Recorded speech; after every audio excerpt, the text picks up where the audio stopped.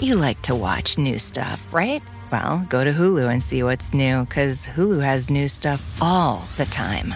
Like Vanderpump Villa, the new docudrama starring Lisa Vanderpump, where first-class luxury meets world-class drama. A new season of The Kardashians starring The Kardashians, of course. And Grand Cayman, Secrets in Paradise, the sizzling new reality show set in the tropical Caribbean. It's all new and it's streaming now on Hulu.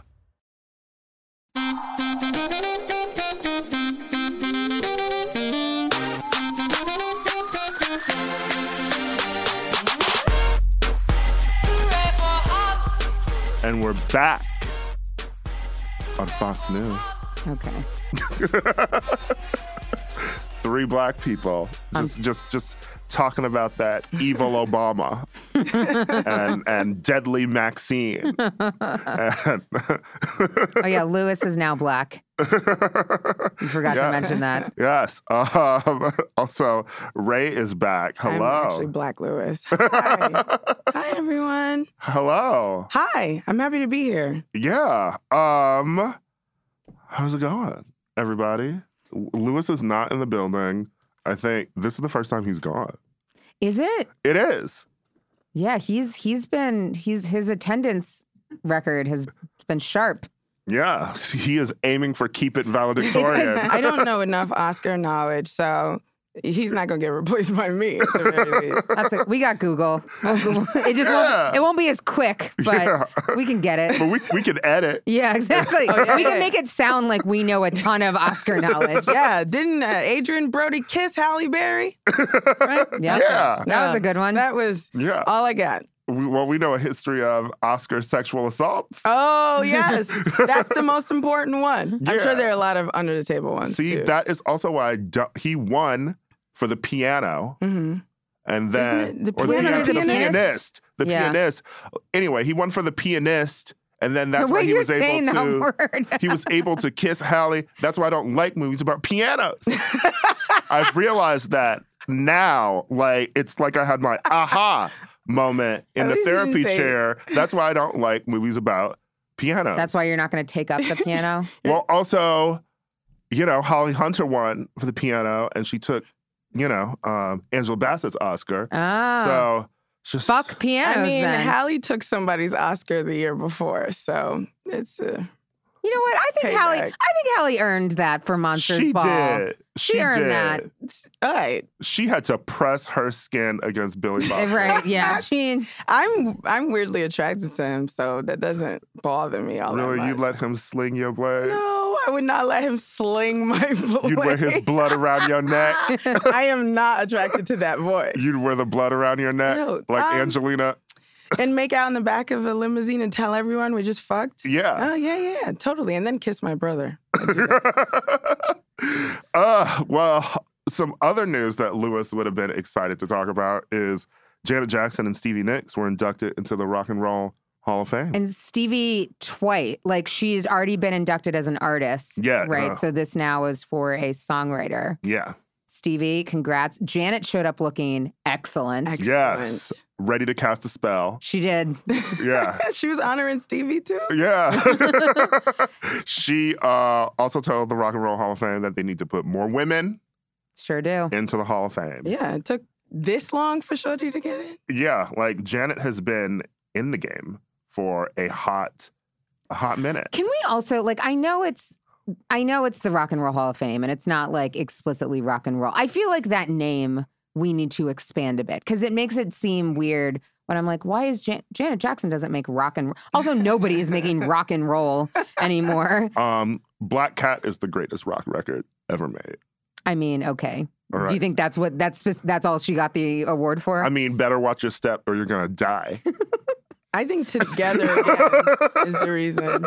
Together Again is what got her that's in? fair. The remix to I Get Lonely with Blackstreet. Definitely Teddy Riley got her into the rock and roll. But then you're and now she's in the rock and roll. Or by process of elimination, being the most sane member of the Jackson family. Is she? Is she? No. What's Rebe up to? I don't know. She might. Glad her dad is dead. Oh, dear. Jesus. Congratulations, Gianna. Good job, girl. You're a queen. And also, Stevie was inducted by Harry Styles. And Wait, what? yes, I mean, Did she pick that? They forged a friendship. Apparently, they've sang together before. But she don't even know the Did- name. is- But she thought he was in NSYNC. I was going to say, One Direction, they're not a group anymore, right? No, they haven't been No. for years. They only lasted for like 3 years. Yeah. Wait, but she they thought put out Harry 50 Styles- albums. She thought she doesn't know what band he's in? She mistakenly said NSYNC. Ah! When you're Stevie Nicks, you get to forget who NSYNC is. But it's also the gap between those two. It's like decades. when you're Stevie Nicks, everyone under 60 looks the is same in age. sync. Do you think she even remembers being on American Horror Story? I don't think so. Harry Styles. You know, NSYNC. If he's not a Supreme, she doesn't know. He's young. He's young. He was in NSYNC. He didn't even look close to anybody in one of those groups. It's insane. He looks more 98 Degrees, if you ask me. If you're gonna mess up anybody, he would be more of a 90. If we just sort of like cut his hair a Yeah, little a bit and little did the bit. gel up thing. Made him a very Jersey Shore looking type dude. Yeah. You know, he's British, so, maybe like a BB Mac, yeah. a 5. Weren't they Irish? Fine. What if she'd been like, Harry Styles, I loved you in 5. When the lights go out is my jam. Baby, Maybe she thought he was a Spice Girl, just like, oh, baby cut her hair or something like that. Oh. Maybe she was real. Maybe after Mel B revealed. Yeah. She had yeah. to shave her head and go into hiding or whatever. I'm Harry Styles now. That's my British accent. You happy? Well, congrats, Janet and Stevie. Yeah. Stevie again. Yeah, wow. Later in the show, we'll talk to Damon Young about his new book, What Doesn't Kill You Makes You Blacker. When we're back, we're going to talk about Lil Nas X and country music.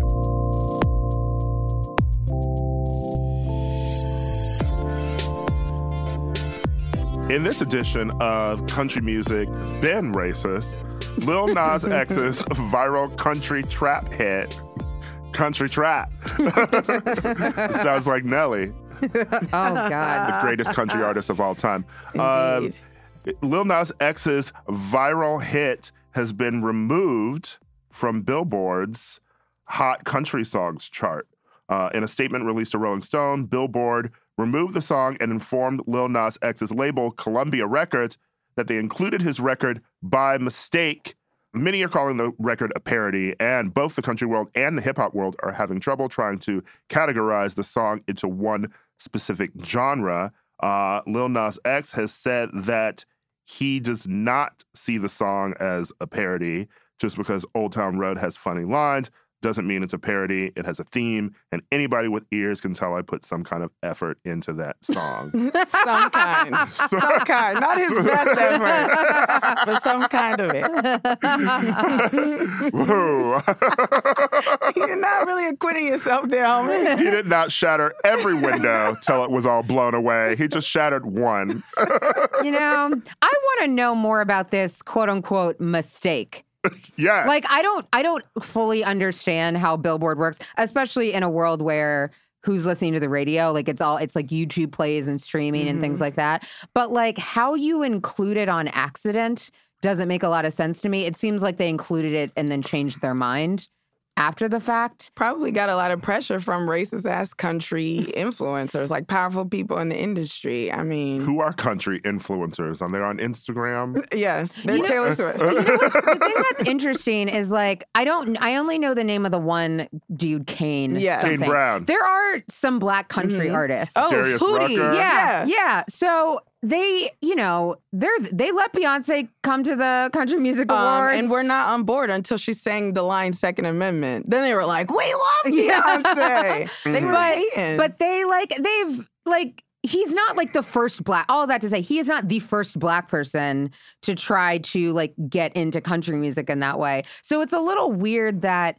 like this is the one that they've decided to, you know what I mean? Because like it sounds like a country song for the most part, other than that. The He trap. is like the beat. Drums. I think people really got upset about this one just because the this long ass running country song, alleged country song that's been number one for like, I think like 50 weeks or something, was Meant to Be, that BB Rexa Florida Georgia Line song, which is not a country song. Okay. I mean, they still are putting Taylor Swift on country charts. That girl hasn't made country music since she was 16 years old. Right. And country artists who are white can essentially make pop songs. Absolutely. And they'll still be on the country charts and the pop charts. And I mean, how many times did Kid Rock get on like the hip hop charts? Absolutely. And that shit was not hip hop. I know, even though Ba With The Ba did slap. What? No. Come on. The Bang Boogie? Don't get me started because I do know the lyrics. But no.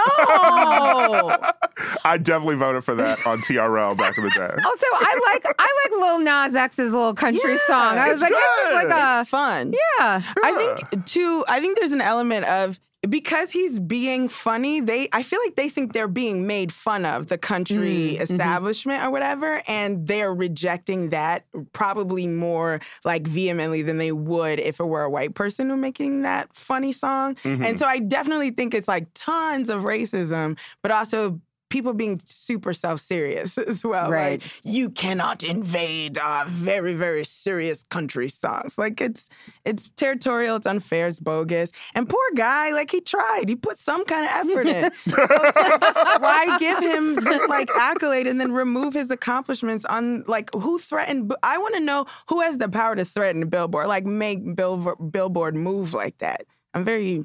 It just feels like by you that. guys Ghost of probably. Hank Williams. Yeah, I know, right? It feels like they messed up by putting him on the chart anyway, and like that's your bad.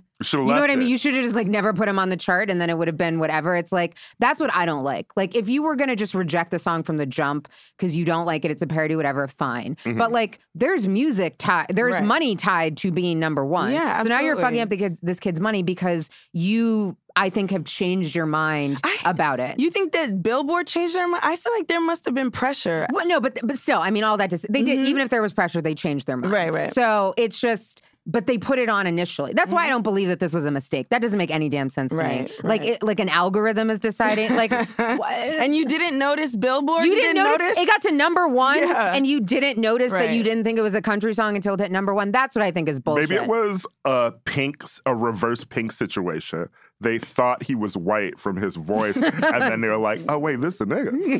Well, we let her have it. Well, we did because we're black and we're forgiving. But also, do you remember when Beyonce, so she performed at the Country Music Awards, but when she tried to submit Daddy Issues at the Grammys, I mean, the Grammys are on Daddy Lessons. The Grammys are stupid anyway, but she tried to submit the song for a country award and they rejected her. They did. And then, although to be fair, I will say that song is Zydeco, and I know that nobody knows what that. Only for the people in Louisiana listening to this song, you all know what Zydeco is. I know what Zydeco is. But that's like I that's listen to really Zydeco while I eat my Zatarans. get out. I'm never talking to you again. Listen, Guys, we're breaking up with Ira right now. he's gotta go. On behalf of everyone in Louisiana and people with family from Louisiana like me, we reject Ira. I apologize on his behalf for that nonsense. Solange is gonna disown you. Whatever. I was haunted on Bourbon Street. By what? Like a premonition. What is this proving? I don't know. I felt like, a spirit when I was in New Orleans. What is this proving? I was just saying that, like, the city, already It's had not just the city. This is what I'm saying. You think New Orleans is one city in Louisiana. There's a larger area, the parishes, like that all are the that. places he Yeah, gets there are all the other Zatarans. places where they're. Well, I thought they probably would have been stronger in Baton Rouge as well. Okay, two cities. Congratulations. Keep it moving. Shreveport. Little Nas X. List all the big cities in Louisiana till you get to Kara's hometown. Till you get to Kara's My mom's people. He will never get there. I can tell you that right now. That's a small town. Listen, I'm from a small town in the South originally, Tiptonville. It's my Enough family talking from about Ira. So Tennessee. Lil Nas X, homie, I hope you get your money. I hope you I hope I don't know what's going to happen. They're not laying him back on that chart. So. Well, he did perform at that NBA game for the Atlanta Hawks. So shouts to him. At least he's getting some recognition. We mess with you, even if country don't. I was actually, the person I was the maddest at was someone named Danny Kang, who is a co-manager of Mason Ramsey, that little yodeling white boy. Oh, yeah. He said that the Lil Nas X was strategic in positioning the record as country in order to manipulate the algorithm to push his track to the top of the charts. It was like, but no one cared when, like, your little white yodeler was yodeling over a trap beat. Right. I mean, look. That's bogus. And this person is clearly somebody who's like trying to keep his little viral sensation in the news. Let's talk about Mason. Yeah, exactly. And it's like, oh, of course, you had to insert your Mason Dixon line, whatever, into this conversation about this black boy doing country. It's haterific. I feel bad for the man. I hope he finds other ways to get his coins. And if they think you're making fun of them, actually make fun of them for real now. They're haters. They deserve it. You should make fun of them and also just release a whole ass country record. Right. Because when we do country, it tends to be better. Ray Charles made a whole bunch of country songs sound better when he re-recorded them. And I mean, listen, unless you are Reba or Bonnie Raitt, I'm not even fucking with you anyway. I will say, too, it is smart for him to make country music because it is hard to get on the hip hop chart. Like hip hop is the most popular music right now. So it's like he's got a lot of damn competition. The smart move is to be like, let's even get on these country charts. Like, let me even get a #1 country record. I'm like, good for you. Good for you, Lil Nas X. Though we do need to talk about that name another time. I thought that it was like Nas's son. I was like, he got another one? Why would he go by X, though? I don't know. He's the 10th Nas? Yeah. Nas got 10 boys. I feel like there's a lot of things we don't know about Nas. True. All right? Mm-hmm. Khalees has the secrets. She sure do.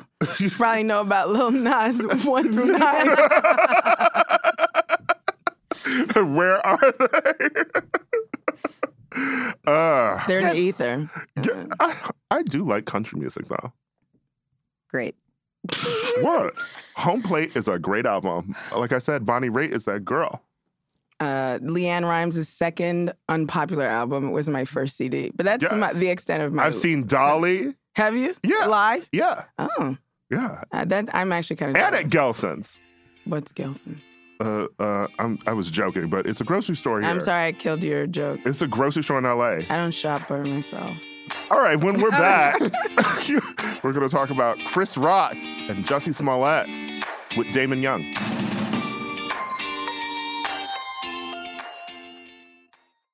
Keep It is brought to you by Barefoot Dreams. Lewis? Yes? When you see footprints in the sand, that was when I carried you in my Barefoot Dreams robe. Now, is that a Leona Lewis song? No? If you want to bring coziness into your life, you turn to Barefoot Dreams, especially now as the brand is celebrating their 30th anniversary.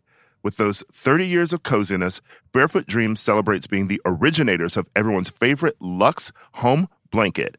And while many have attempted to duplicate their blankets, robes, and more, Barefoot Dreams' fabrication and quality cannot be replicated, so don't believe the dupes. Girl, this blanket is it. I effing love this blanket. I'm thinking about it right now, and I want to jump in my bed, which is sponsored by something that we'll do another ad for momentarily. Get ready. There's a reason why Barefoot Dreams has been on Oprah's favorite things list 6 times. Jesus, get a life, Oprah. My God. Dressing head to toe in Barefoot Dreams is the key to comfort, as their collection of ultra-soft robes, loungewear, and accessories are made with premium materials. Their products make the perfect gifts, too. I throw this thing on. I wear it like a shawl. I look exactly like Ellen Burstyn. And I am the coziest a human being can be. Because, by the way, it's still that time in Los Angeles where it's like pretty mild outside and then your apartment is cold. I can't explain it. I don't know things like basic science. For Keep It listeners, you can get 15% off your first purchase at barefootdreams.com with the code KEEPIT15. Don't miss out on Barefoot Dreams soft, soothing fabrics that will bring luxury to your life. Black Stories, Black Truths is a celebration of Blackness from NPR and how I live my life every day. Oh, I'm glad to bear witness to it. Each of NPR's Black voices are as distinct, varied, and nuanced as the Black experience itself. In the Black Stories, Black Truths collection, you'll hear stories of joy, resilience, empowerment, and creating world-shifting things out of a struggle. It sounds like you at Coachella. I'm already tuned in. Every episode is a living account about what it means to be Black today, told from a unique Black perspective, from Bobby Shmurda to The Wire, Michelle Obama to reparations. There's no limit to the range of Black stories, Black truths. Black perspectives haven't always been centered in the telling of America's story. Now they are the story. In NPR's Black Stories, Black Truths, you'll find a collection of some of NPR's best podcast episodes celebrating the Black experience. Hear a feed of episodes from across NPR's podcasts that center Black voices. It's NPR Noir. Turn on NPR today and hear a range of voices as varied, nuanced, and Black as the country we reflect. Stories should never be about us without us. Doesn't the Black experience sound like a 3-disc Prince album we never got? Someone check the vault, please. Listen now to Black Stories, Black Truths from NPR wherever you get your podcasts. Reese's peanut butter cups are the greatest, but let me play devil's advocate here. Let's see. So, no, that's a good thing. That's definitely not a problem. Reese's, you did it. You stumped this charming devil.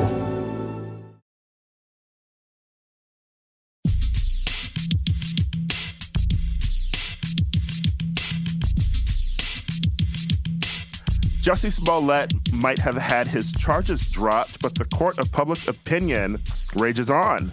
At the NAACP Image Awards, my favorite award show, not really, over the weekend, comedian Chris Rock ripped into Jussie before presenting the award for Outstanding Comedy Series, which Blackish won.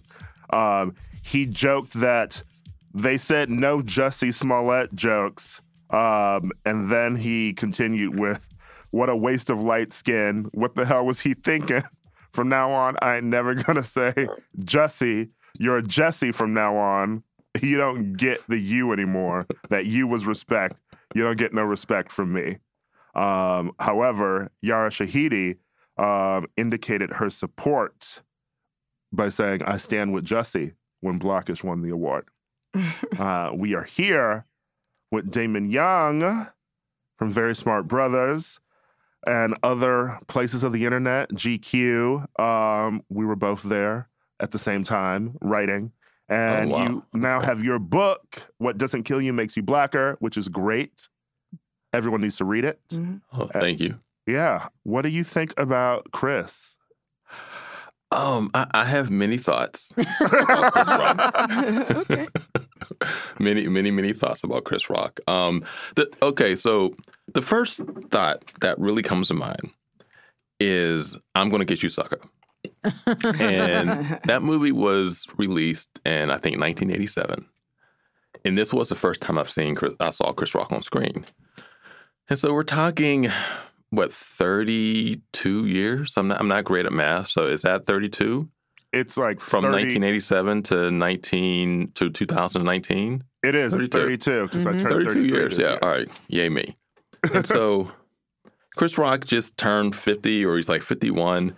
He has been famous for a long ass fucking time. He's been rich for a very long time. And so he is a part, he's almost like, and he's one of my favorite comedians, but he has almost evolved into this almost like contemporary smooth jazz comedy where he is like the establishment now. Ah. And comedians are always, comedians, at least the best ones, are positioned as these anti-establishment characters. And even though the Smollett joke was funny, and it was, and I fantasize also about what I could do. I don't want to have light skin, but I do fantasize about, would my credit improve? Just things of that nature. Would I get, better seating on Southwest flights? So those are things I do fantasize about. But Ray gets bad seating on Southwest. Yeah, flights. I don't definitely go on Southwest. Light skinned people don't get on Southwest. I'm just kidding. So it's just like the joke was incomplete because you could start with the Jussie jokes, which are jokes that people have had, privately. And then the second part of the joke should be, but seriously, LA or Chicago PD, fuck this up, can't trust the police. Something like that puts the entire situation in a right context. Instead of just kind of throwing Jussie under the bus in front of everyone, especially when you are Chris Rock, like you are one of the richest people in that room. He has that status now. He's a middle-aged. He is the black Jerry Seinfeld. I mean, Jerry Seinfeld might be the white Chris Rock right now. Well, we all remember that video clip where Louis C.K. was saying nigga over and over, and Jerry Seinfeld was actually the only one who was like, maybe you shouldn't be saying that. Hey guys. The funniest person in that clip was Ricky Gervais, because he was so excited. Right. This is it. I came to America just for this opportunity. My thing with to say nigger jokes, in front of a nigga. My thing with the Jussie jokes, frankly, is that I remain so confused. Like, we don't really know. Like, I think we all have, like, our guesses and, like, assumptions that we're making. But, like, none of us have any real idea what happened. So I'm just like, this is, for me, it's still just, like, confusing. I'm like, I don't really know. And, like, we can say, like, oh, he lied. Or we can say the police, whatever. And it's like, we truly have no goddamn idea, because this has been the most convoluted, drawn-out situation that it feels like we have ever experienced ever. I'm like, this will never end. And so I'm like, I don't even know what I'm joking about. Where's the Mueller report on right? Jussie? Like, seriously. Like, we need... Where is Rachel Maddow to break it down and be like, well, so Rahm Emanuel was doing this in 1978. Yeah. 30-minute A-block on Jussie. That's what I need. Chicago. That's what I need. I don't know. I feel like there's enough confusion or whatever that looks suspicious on his end that you should be able to have a go at it. I take the point that, there's some power dynamics at play where Chris Rock is clearly more influential and has more power and all that. But this was a public figure who got caught up in something that feels very ridiculous to a lot of people. And I don't feel like it's so out of bounds to call out how bogus that is. Now, like, of course, would it have been great if Chris had, like, taken the progressive step of calling out the Chicago PD? Absolutely. It would have been amazing. But he didn't. And I don't feel like you have to give away one joke because you didn't get to the other one. That, he's commenting on pop culture. That's, like, what comedians do. And I don't think there was anything wrong with it. He wasn't in front of a white audience. He was with family. Like, I think it was cool. It was the NAACP Image Awards. Like, it wasn't like he was on stage at the Oscars trashing this black somebody in front of white people. Preferable to when I wrote about when he dragged Jada at the Oscars in front of white people and had white people laughing at her about how she was boycotting the Oscars with Will, and he was like, you wasn't even going to get invited to the Oscars. Right. And I'm like, well, let's unpack why she wouldn't be invited. And I'm always on Jada's side in that fight because she sent me flowers after I defended her. Oh, my God. Wait. White people have TVs, too. They have the internet. And so even if this wasn't a predominantly black audience, and the NAACP Image Awards, which is a Vantha Black award show, I still think that, I don't know, it just felt hacky.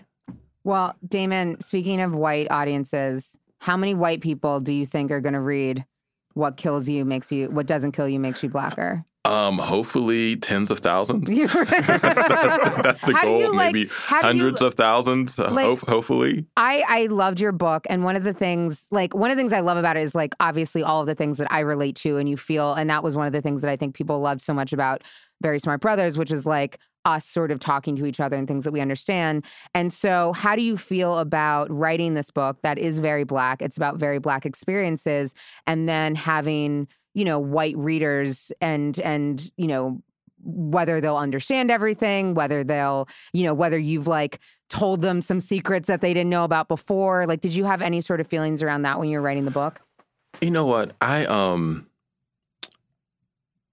So there's this this notion that you want to subvert the white gaze, right? When you're creating a piece of art and you're a Black person, you don't want to be cognizant of what white people think, of what white people feel, of how white people are going to judge you, of how they're going to assess you.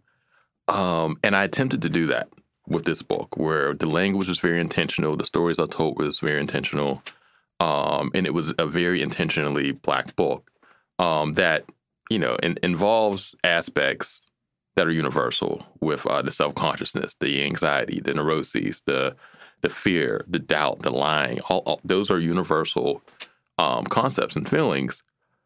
So, but at the same time, so I created this Black piece of art, but I did it for a white publishing company. Mm-hmm. I have a white editor who was great. Denise Allwall is great. And so am I really subverting the white gaze if I'm creating this very Black thing, but the gatekeepers are still white?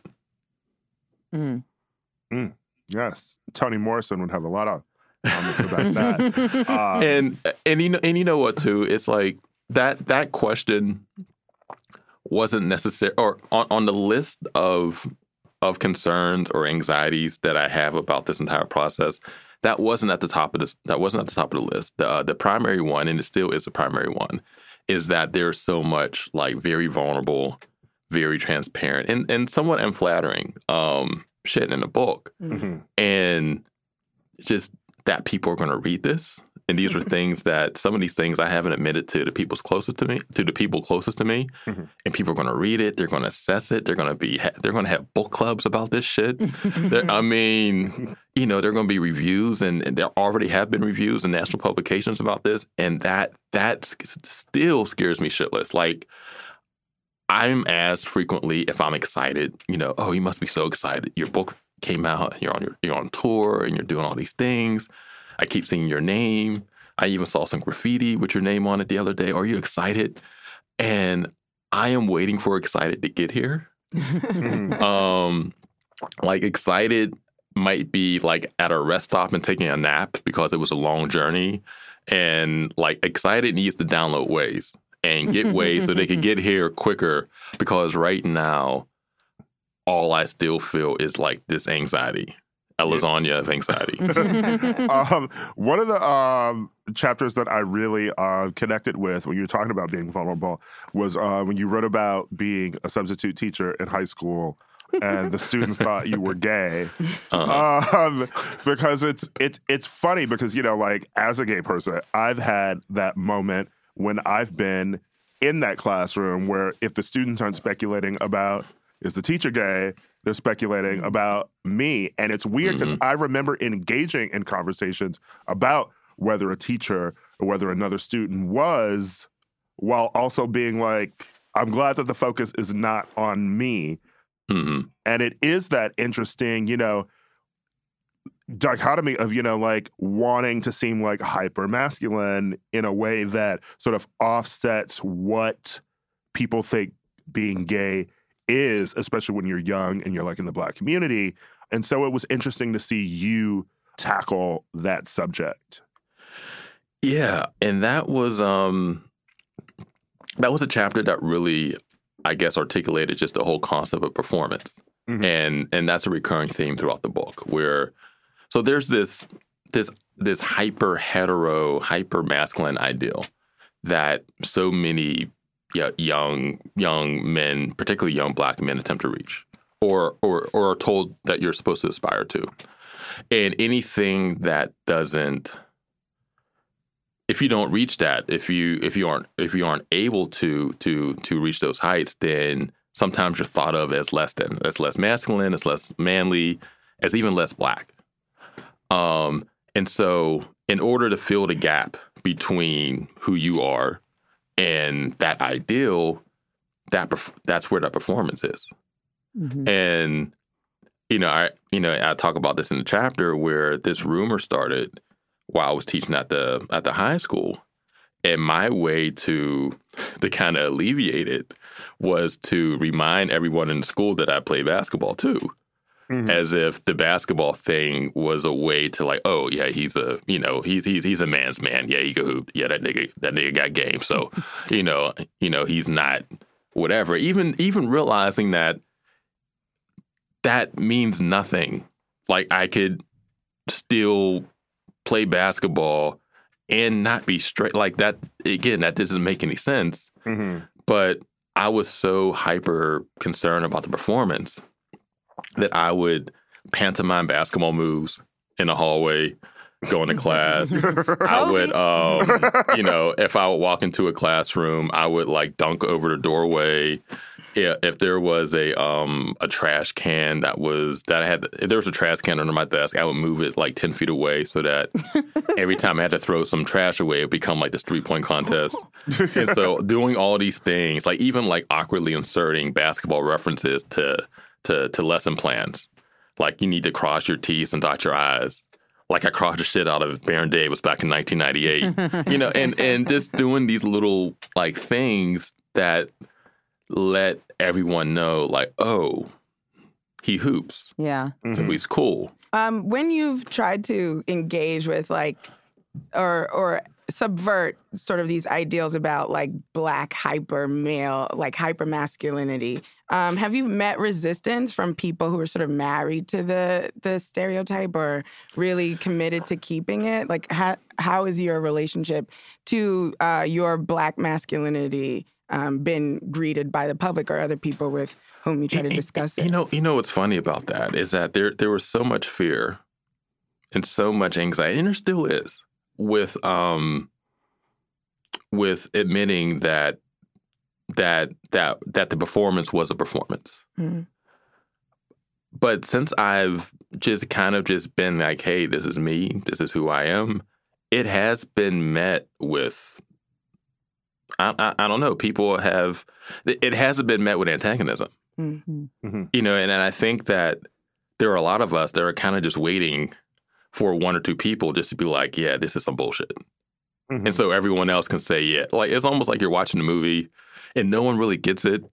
And you're kind of waiting for like that one person to say, man, that was some fuck shit. I don't care.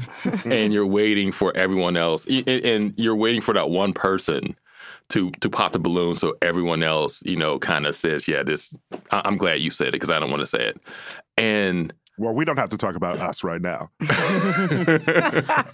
I haven't seen it yet. I still haven't seen it. I've been on tour. I haven't had a chance to see it. And my wife hates scary movies. So there's that. So I'm going to have to find some time to maybe I'll take my daughter, take a 3-year-old to see a horror movie. But I mean, she already lives in America, so she's used to it. She's used to it.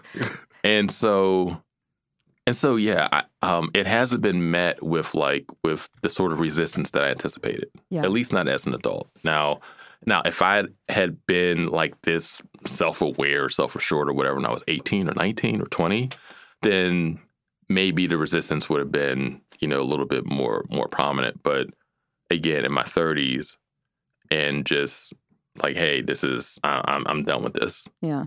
It hasn't been met with that sort of like antagonism. No, would that we could as like teenagers. If I had the awareness, I would not have made my mom buy FUBU for me just so I could fit in. Well, while we're on the subject of like gender issues, we talk a lot in the show about men who do awful, terrible, stupid shit. Which, and you are not one of them, but there's a story you tell in your book about an essay that you wrote that in retrospect, or like maybe 10 minutes after you hit publish, you realized you were on the wrong side of an argument about rape. And one of the things I love about that chapter is like, we talk a lot about sort of like redemption and apologies and what it looks like. And this was a really good example of someone making something right in a real way because you actually cared. So it probably fundamentally starts with you respecting women at all, and then you tend to apologize well. But one of the things I loved was how much you listened to the women in your book. And if you feel like now that you have sort of atoned for that misstep. Kara, I want to kind of go back with something that you said, that it wasn't a terrible, awful thing, because it was. Mm. It wasn't a physically violent thing, but it was an emotionally and spiritually violent thing. that I wrote.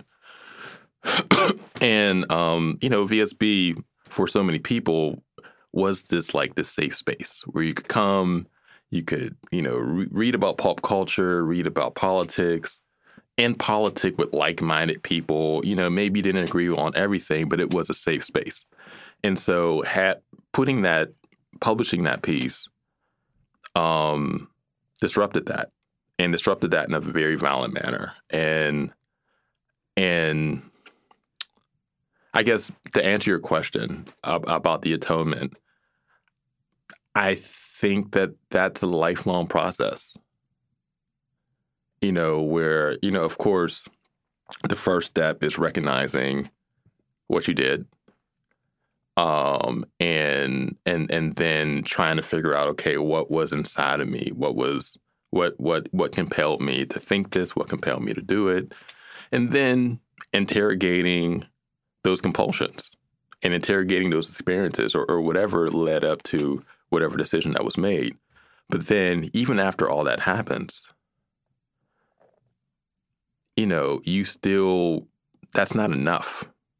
Mm-hmm. You still have to be an actively, in a chapter I talk about just the fallacy of the good guy, where being good, at least the way we define it culturally, means that a man kept himself safe and that didn't really do shit to move the needle, just existed inert, has this inexhaustible alibi and doesn't really do anything to protect, doesn't do anything to shield, doesn't do anything to amplify.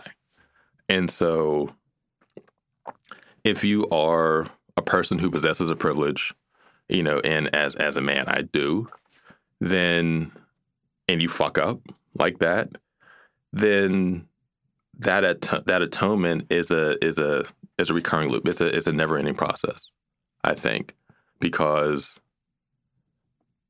I don't know.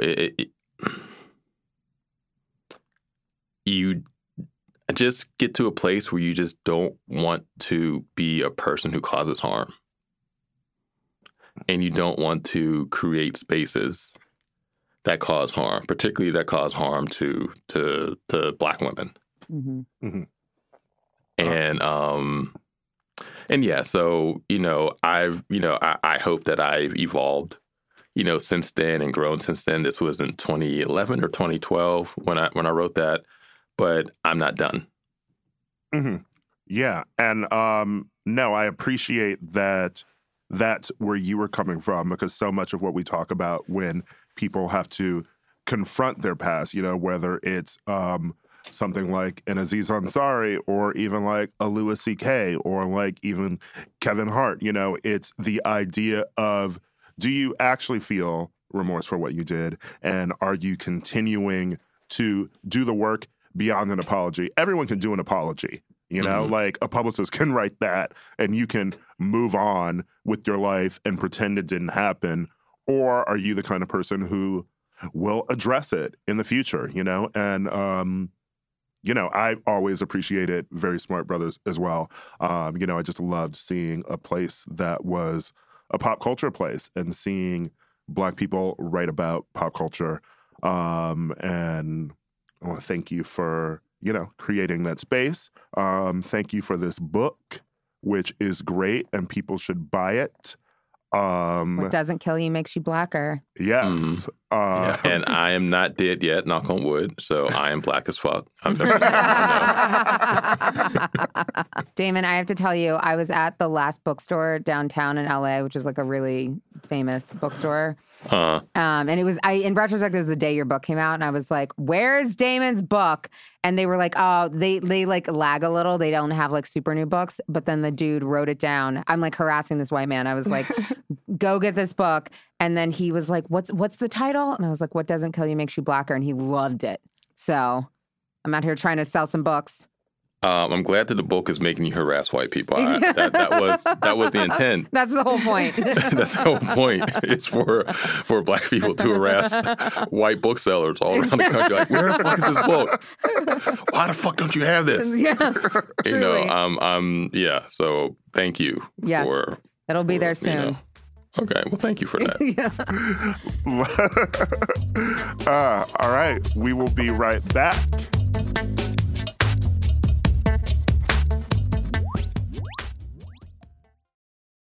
Reese's peanut butter cups are the greatest, but let me play devil's advocate here. Let's see. So, no, that's a good thing. That's definitely not a problem. Reese's, you did it. You stumped this charming devil. You like to watch new stuff, right? Well, go to Hulu and see what's new, because Hulu has new stuff all the time. Like Vanderpump Villa, the new docudrama starring Lisa Vanderpump, where first-class luxury meets world-class drama. A new season of The Kardashians starring The Kardashians, of course. And Grand Cayman, Secrets in Paradise, the sizzling new reality show set in the tropical Caribbean. It's all new and it's streaming now on Hulu. Here you are, BPMs high, sweat dripping, body moving, tongue panting. You're working hard, real hard, and you're thirsty. You need vitamins, nutrients for peak performance and energy. And your plants do too. Aw, I mean, just look at the little guy. Water-soluble plant food from Miracle-Gro is full of essential nutrients. Just a little scoop into your watering can and boom, instant feeding and bigger, more beautiful plants. It's kind of like a sports drink for your plants. You may have to suffer from heat, but your plants do not.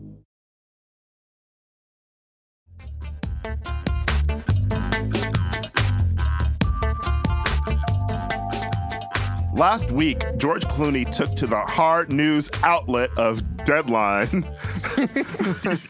Deadline, which hates writers and wants to fuck every agent in Hollywood. Can I briefly say I got a quote? I was quoted in Deadline after one of the WGA meetings, and this reporter followed us out and he asked if I was a writer. And he was like, "What's the mood in there?" And I said, "United." And he said, "Anything else?" And I said, "What's a synonym for united?" And I made it onto Deadline. Wait, but isn't that a silly question? If you're the Writers Guild, isn't it a silly? Yes, it is. Ray, it is a silly question. He was expecting to find like, you hate on them, right? Right, because we hate them. George Clooney wrote in Deadline an op-ed calling for the boycott of a series of hotels, including the Beverly Hills Hotel, the Hotel Bel Air, and 6 others.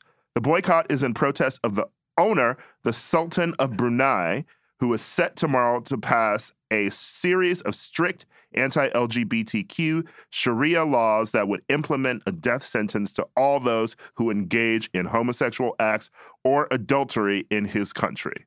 Damn, adultery too? Yeah. Kill all them cheating hoes. That seems like a lot. That's a lot of people. Homosexual acts and adultery, that's like your whole damn country. No, literally, he will be the only person left.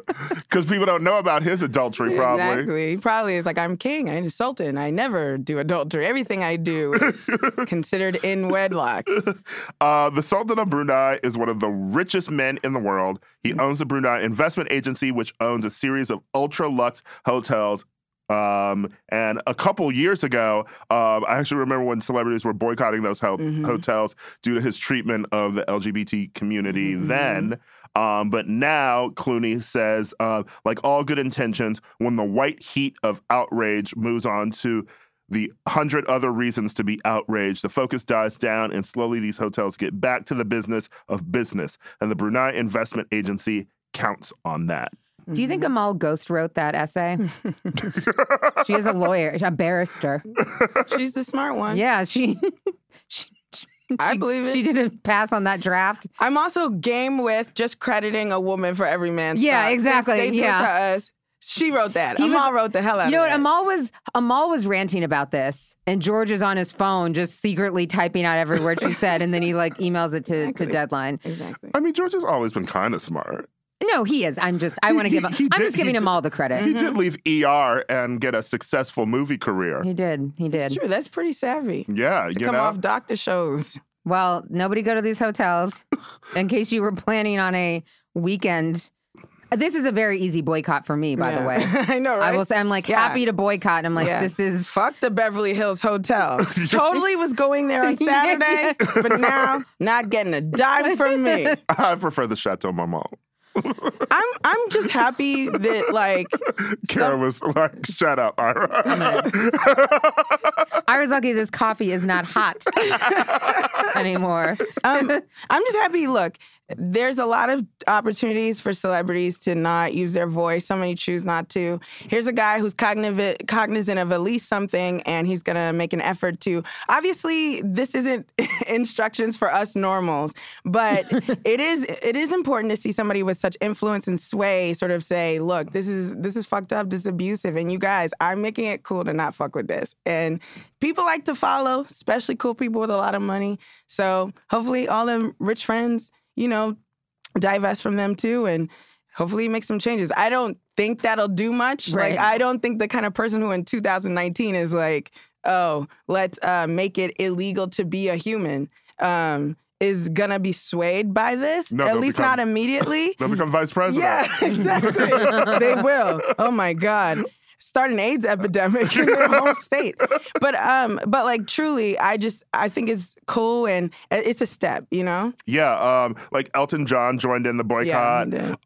And I remember a lot of the celebrities who joined the protest a few years ago. I'm sure they are back to joining the protest. But, it's like the Beverly Hills Hotel and stuff is where there's always just like events and stuff there. Mm-hmm. So I feel like George Clooney writing about it will at least keep people from being like, let's throw a junket here or something like that. Well, then the problem is that this is something ideally, right, you'd want the U.S. government to respond to. Right. But since we have an idiot and a homophobe in office, so these dummies aren't going to, because, right, like in theory, like boycotting the hotels in absolutely, yes, and it's a great show of support and all of that, is probably not going to bankrupt the Sultan of Brunei. No. So what you want is the government to respond to it in a way that could actually hurt him and could actually move the needle. But since we have these morons in office, it's like we got to be out here boycotting shit and doing it on our own and hoping that this will do something. Speaking of assholes, Bill Maher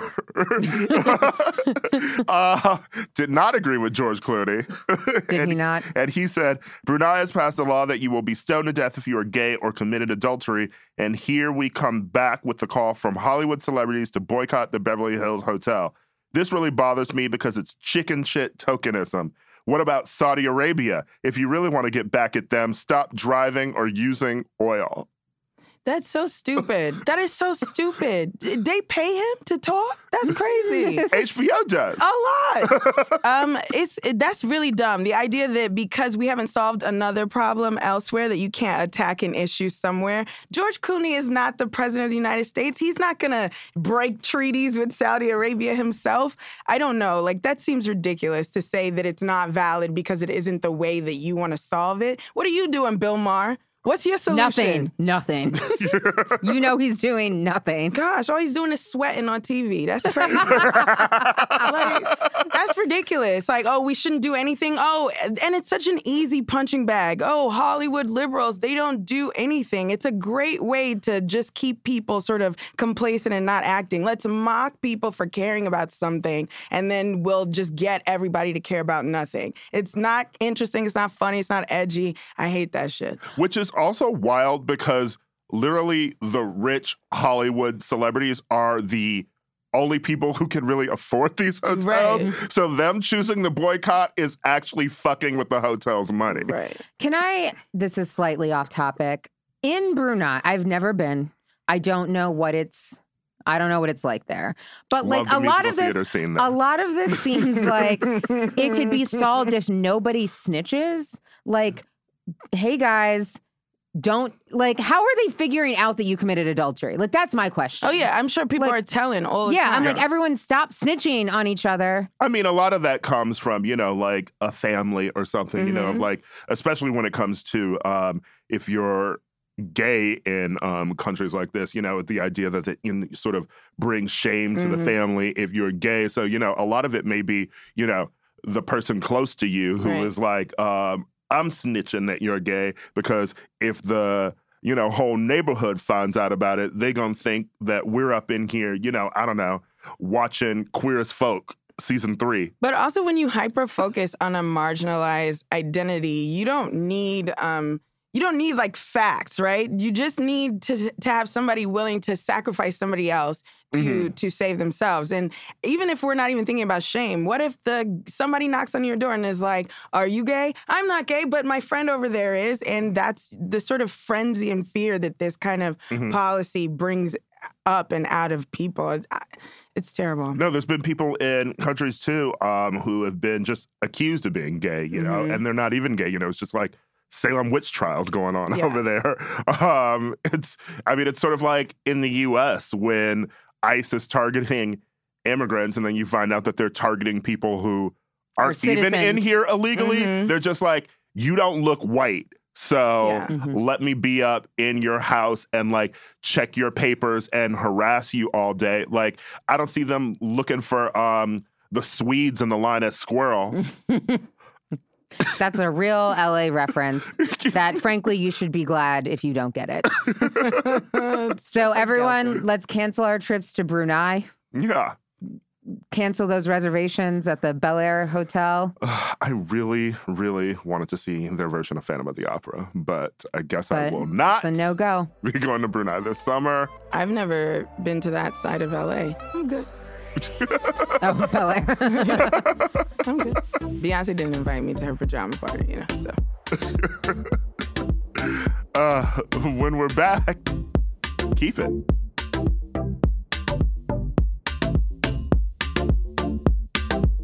And we're back with our favorite segment of the week. As always, it is Keep It. Kara, you got something to get off your chest. I got something to get off my chest. So at the NAACP Awards this weekend, Beyonce and her husband graced the awards with their presence. She came in all white, looking good as shit. With a hat? With a hat. And I guess during a commercial break or a lull in the ceremony, you know, she's very famous. People are coming up. They're saying hello to her. They're greeting her. Now, there's a man named Omari Hardwick who they tell me is on a show called Power. Amari strolled up there. I assume he and Beyonce met about 12 years ago at a Tyler Perry play. Probably haven't seen each other since then. Strolls up to her, gives her a kiss on the cheek. Okay, a hug. And then another damn kiss way too close to her mouth. And you see her, and she looks visibly uncomfortable with that amount of contact. Now, first of all, who the fuck are you, Amari? You were kissing Beyonce Giselle Knowles Carter on her mouth. You have lost your goddamn mind. Period. The other thing is Jay-Z is also standing right there. And which is not to say, like, I don't want to be on some like patriarchal bullshit where like, you know, she's owned by her husband or any of that. But like, that's also just fucking disrespectful. And I think the larger point people should take away is this man is willing to completely invade her personal space, a famous person in public with cameras around, with her husband standing right there. What do you think is happening to women all over the world when none of that shit is there? They're still invading our space. They're still touching us. They're still giving us all this unwanted bullshit. And we don't have the luxury of, you know, an entire fandom willing to put bees in someone's Instagram mentions for 8 days, telling them that they ain't shit. And more to the point, too, it's like men have no idea. If your personal space was invaded the way our space is invaded on an hourly basis, you would lose your goddamn minds. None of you would know what the fuck to do. You'd all be MRA activists by the end of the day with one day of what we have to put up with. And like, listen, maybe they are friends. Maybe it was a friendly, maybe it was unintentional, but I think it just really speaks to like the gall that these men have. And like really they think that they have the right to our bodies and to our space in a way that they do not do that shit with men. You didn't see him kissing goddamn Jay-Z on the mouth, did you? They don't do that to men. They only do it to other women. Keep your fucking hands to yourself. I would love just to like kiss those camel lips. You know, Jay-Z. No, it was wild seeing that. And also it was just reminding me of how people go crazy defending men when they do stuff like that. I mean, we've seen with this week with the Joe Biden thing too, where Alyssa Milano lost her goddamn mind last night on Twitter with a 15 tweet thread about how Joe Biden is a friend of mine and I love his values and I think that he would be great for president of the United States. And it's like, sis, weren't you just tweeting about Christy Blasey Ford? Aren't you part of Time's Up? I just fundamentally, and listen, I see men who are listen, if you want to get real simple with it, I see straight men who will kiss other straight men. They're friends, you know what I mean? They'll give them whatever. They show affection to each other. But the type of, the shit Joe Biden is doing, rubbing noses with motherfuckers, you're not doing that to men. You're not rubbing, you're not rubbing noses with other men. And so that's my thing where it's if you're not kissing, and if you're not going to go kiss Jay-Z as close to the mouth as you did Beyonce, then maybe you shouldn't do it to her. No. And also just going back to this Alyssa Milano thing, I didn't see the tweets, but there is this weird compulsion on the part of women sometimes to come out and defend a man that they love and they know intimately against some accusation another woman makes, even if they are the self-professed leader of a movement. And that compulsion is so bizarre to me. You don't know what people do when you are not around. You are not his daddy. Even his daddy wouldn't know what he would do. But you, this idea that you know people so well that when they're not in your presence, they aren't misbehaving. It's I've never seen him take a shit, so I know he doesn't take a shit. That's bogus. That's absolutely. There's a person who told you what her reality was, and you are telling her that her reality isn't real because it's more important to you to save the reality that you have, that your friend is not doing anything that harms other people. That's fucked up. You should never do that, especially women. We're the only ones who understand intimately. Alyssa Milano is tiny. She's not just a woman. She's a tiny one. So I'm sure her space gets invaded all the time. And the idea that you would be actively fighting on behalf of... All I would say, if I was compelled to say anything, which I don't think I would be, is that's not the man I know. Mm-hmm. Okay, good. We know him differently. Right. And then we could keep it moving. The idea that you would gaslight somebody else into not understanding what happened to them or try to get the crowd to rally around the person who's accused of making people uncomfortable is horrible to me. It's gross. And I men, just the first woman in your life who you see today, ask her the last time someone touched her in a place, in a way, for a period, for a length of time, in a way that they didn't appreciate or they didn't want to. Mm-hmm. It probably happened 15 minutes ago. Yeah. And it happens all the time. And I think men they can't even conceptualize it because it does not happen to you. And it's also not threatening to you in the way that it is with women, where you feel first of all, women get murdered for rejecting the advances of men. And so you, in those situations too, you freeze up. You saw that clip of Beyonce where she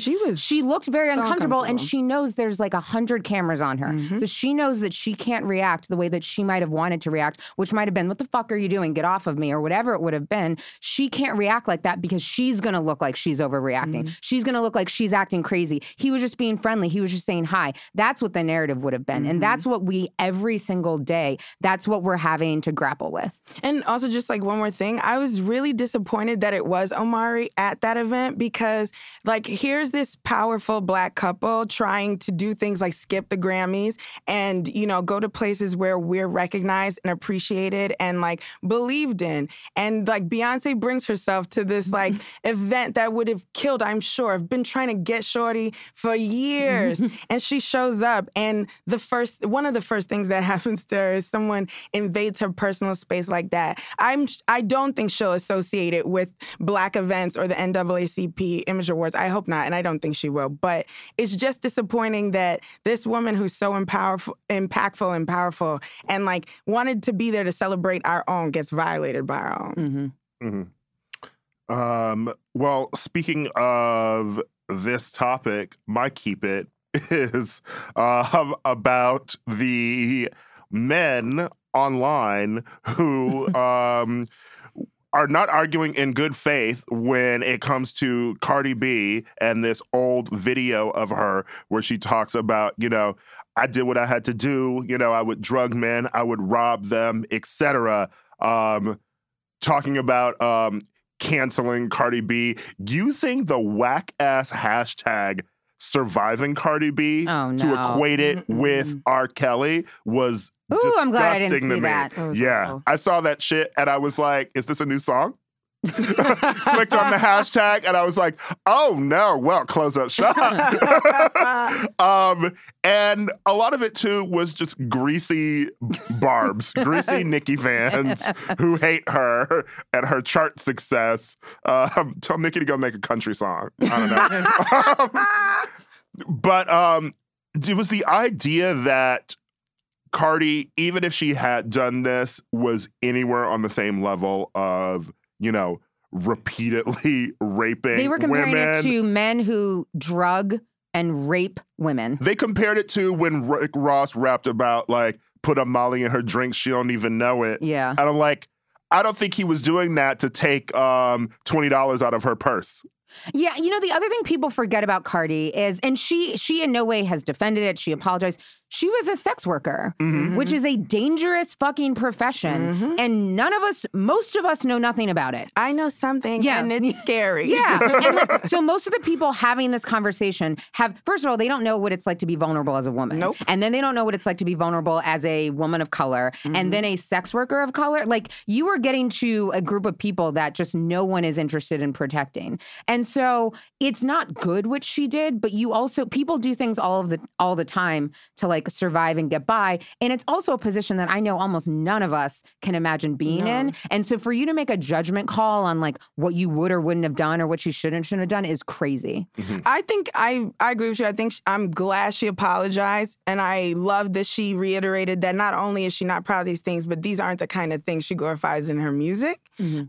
She does glorify gangsta stuff, no lie, but she's not in rap songs talking about, robbing dudes after the strip club, drugging them, whatever. And I think that that's a valid thing to take into consideration when you're thinking about whether or not she's been accountable or shown any contrition. It's bad faith. These men weren't saying, let's take Cardi and R. Kelly down. They're saying, well, since you're trying to get this dude, let's get this girl. It's ugly. It's nasty. And it's that same sort of false equivalence thing where you're sort of comparing robbing someone for money, which is still a violation, to the violation of a sexual assault. That's insane. That's insane. That's insane. That's insane. Never mind that most of the rappers that we listen to, rob and most of the everybody.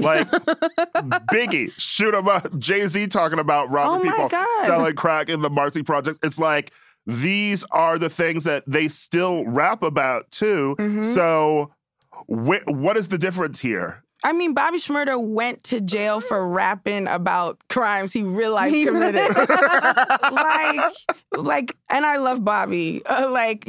Free Bobby. Yeah, free and Bobby. JT. Bobby has been, it is crazy. Free Bobby and JT. Bobby has been in prison for so long. He was famous for a year and then was has been in prison since then. Yeah. It's crazy. It's awful. And it's awful what happens to, rappers and where a lot of them come from and sort of the ills of poverty and racism and all this sort of institutionalized stuff that leads people in these directions. And yes, there's personal accountability and all of that. But instead of trying to punish people for sort of having past bad acts and, attempted to rectify.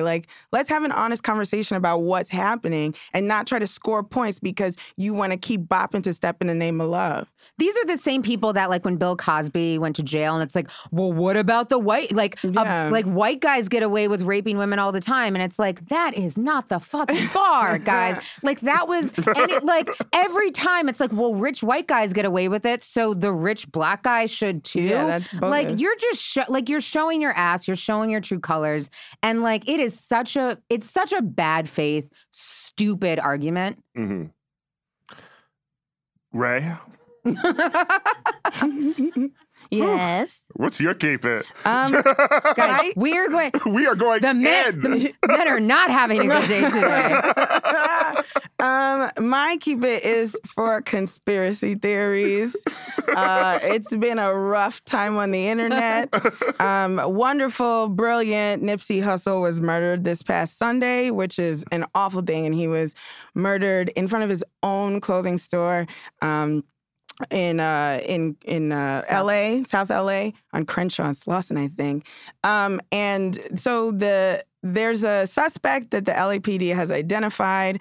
And but before we got that identification, there were lots of people talking about how the government got Nipsey because he was making a documentary about a holistic healer named Dr. Sebi, I think.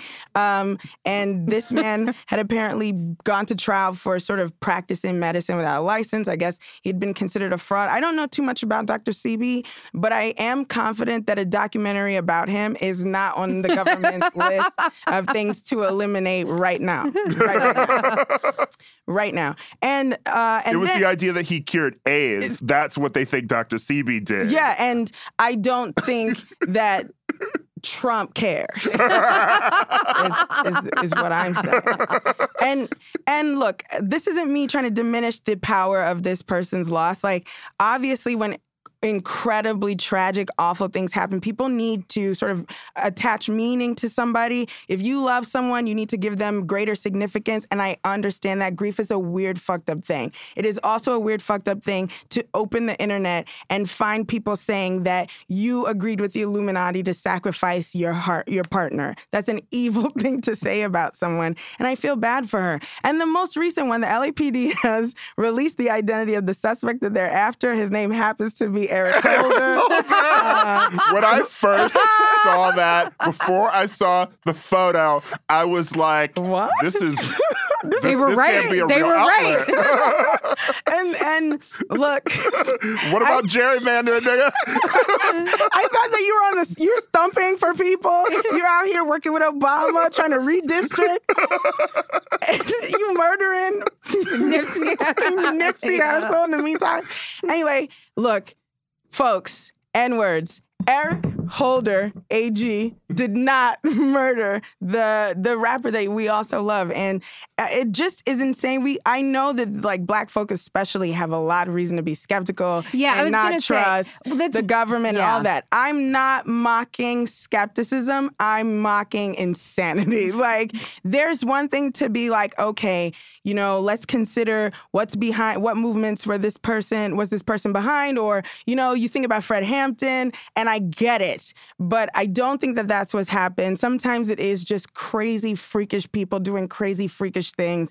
And I'm sorry that you feel such a great loss, but you got to stop saying he got killed by the FBI. That absolutely was not the case. I think one thing that's a helpful contextualization is, like, when you think of the bullshit that the government has pulled on Black people since the day we rolled up here, it helps to understand why people gravitate towards conspiracy theories. You hear about, like, the Tuskegee experiments, and you're like, that sounds fucking crazy. And that shit was real as hell. And so you have a bunch of people who generationally, you know, like, have seen the government lie. They've seen institutions supposedly that are there to protect them lie and whatever. So you get why they kind of think it, but it is not where our head should be at. And they didn't kill Nipsey Hussle. They snatched Henrietta Lacks's DNA. Right. I mean, like, I had, like, my great-grandfather owned a sawmill that was really successful, and he, quote unquote, committed suicide.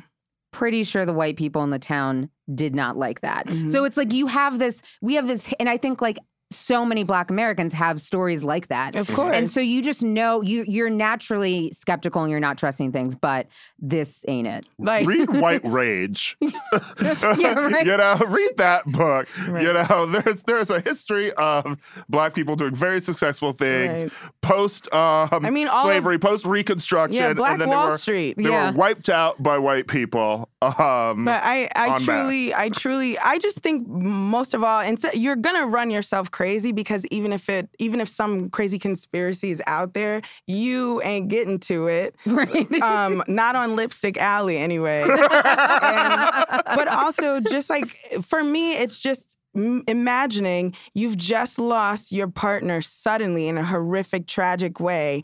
And it's enough that he's a public figure, and everywhere you go, every news outlet, every paper is gonna show your dead partner's face.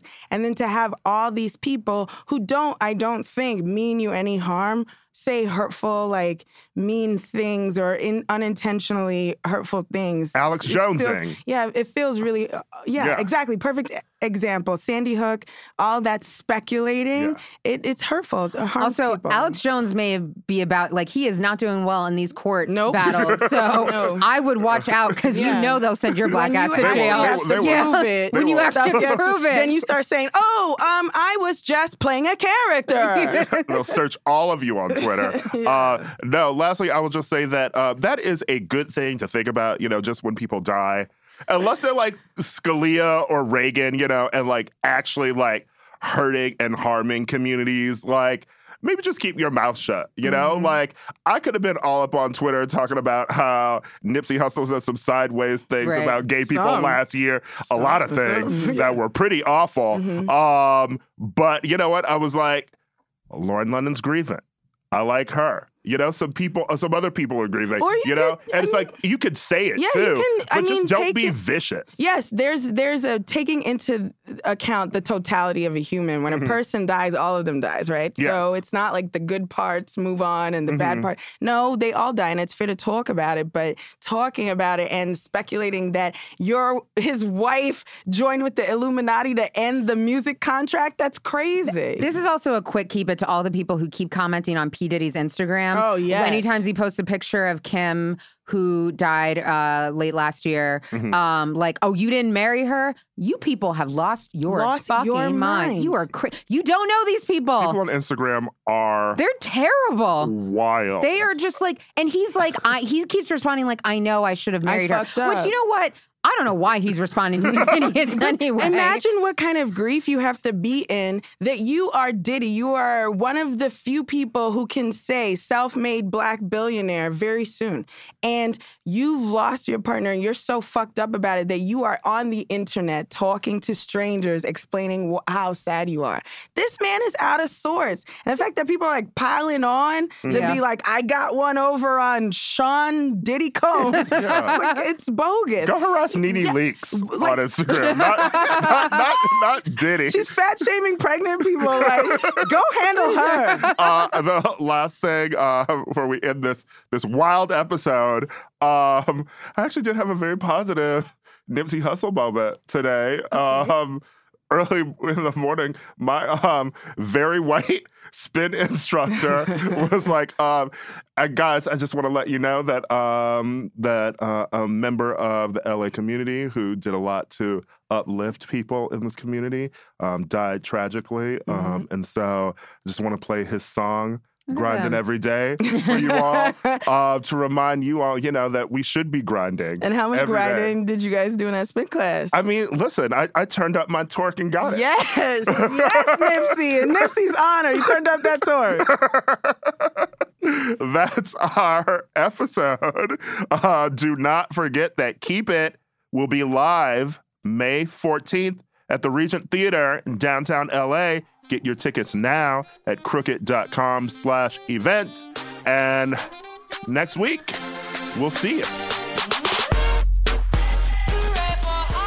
Have you enjoyed this podcast? I don't know what we have said. I don't know what we've done. But here's hoping you enjoyed it.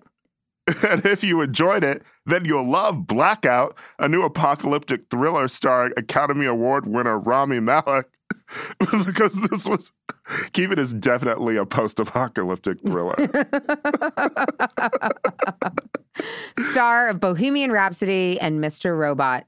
Blackout is a sensory-jarring journey through a small-town community trying to hold itself together in the dark. That's what we do when Lewis isn't here. This is true. Yeah, we held ourselves together. Barely. We needed someone in here, just, I don't know, talking about Kramer versus Kramer. Should we replace Lewis with Rami Malek? I think people might revolt. Yeah. Yeah, but I would enjoy it. And you'll be hooked on this show. The first 2 episodes dropped last week, and episode 3 of Blackout is out today. All right? Blackout is dropping. It's dropping. Go listen for free on Apple Podcasts or wherever you get your podcasts.